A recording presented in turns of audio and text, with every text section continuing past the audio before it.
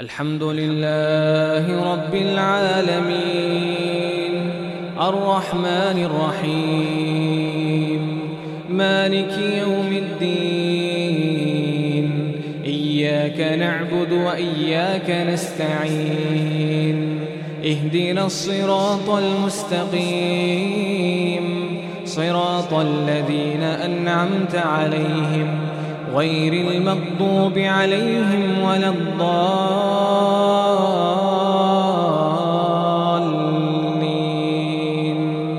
آمين. تبارك الذي بيده الملك وهو على كل شيء قدير الذي خلق الموت والحياة ليبلوكم أيكم أحسن عملا الذي خلق الموت والحياة ليبلوكم أيكم أحسن عملا وهو العزيز الغفور الذي خلق 7 سماوات طباقا ما ترى في خلق الرحمن من تفاوت فارجع البصر هل ترى من فطور ثم ارجع البصر كرتين ينقلب إليك البصر خاسئا وهو حسير ولقد زينا السماء الدنيا بمصابيح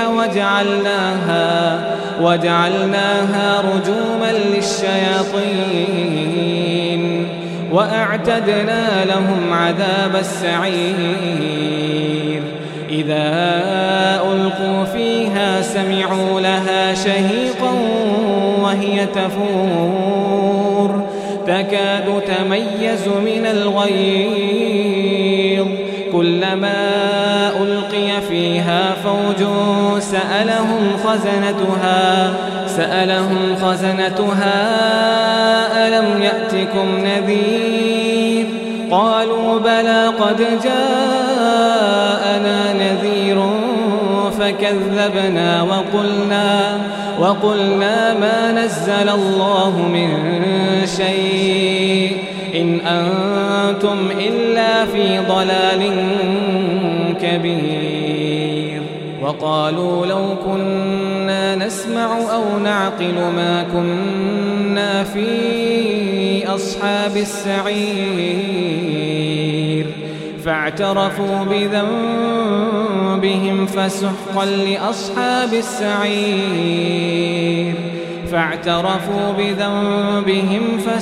لأصحاب السعير إن الذين يخشون ربهم بالغيب لهم مغفرة وأجر كبير وأسروا قولكم أو اجهروا به إنه عليم بذات الصدور ألا يعلم من خلق وهو اللطيف الخبير هو الذي جعل لكم الأرض ذلولا فامشوا في مناكبها وكلوا من رزقه وإليه النشور أأمنتم من في السماء أن يخسف بكم الأرض فإذا هي تمور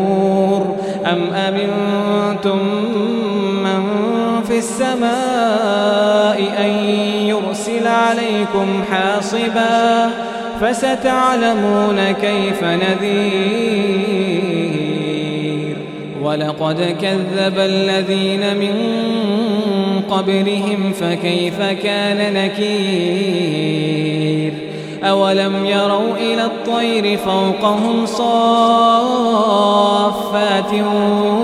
ويقبضن ما يمسكهن إلا الرحمن إنه بكل شيء بصير أمن هذا الذي هو جند لكم ينصركم من دون الرحمن إن الكافرون إلا في غرور أمن هذا الذي هو جند لكم ينصركم من دون الرحمن إن الكافرون إلا في غرور أمن هذا الذي يرزقكم إن أمسك رزقه بل لجوا في عتو ونفور أفمن يمشي مكبا على وجهه أهدى أمن يمشي سويا أفمن يمشي مكبا على وجهه أهدى أمن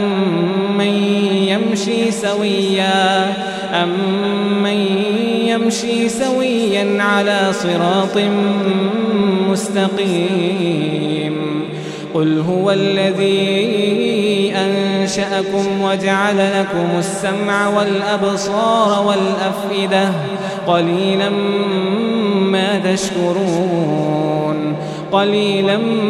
ما تشكرون قل هو الذي ذرأكم في الأرض وإليه تحشرون ويقولون متى هذا الوعد إن كنتم صادقين قل إنما العلم عند الله وإنما أنا نذير مبين فلما رأوه زلفة سيئت وجوه الذين كفروا وقيل هذا الذي كنتم به تدعون قل أرأيتم إن أهلكني الله ومن معي أو رحمنا فمن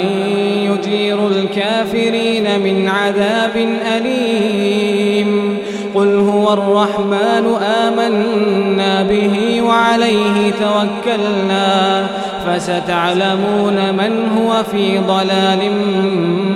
مبين قل أرأيتم إن أصبح ماؤكم غورا فمن يأتيكم بماء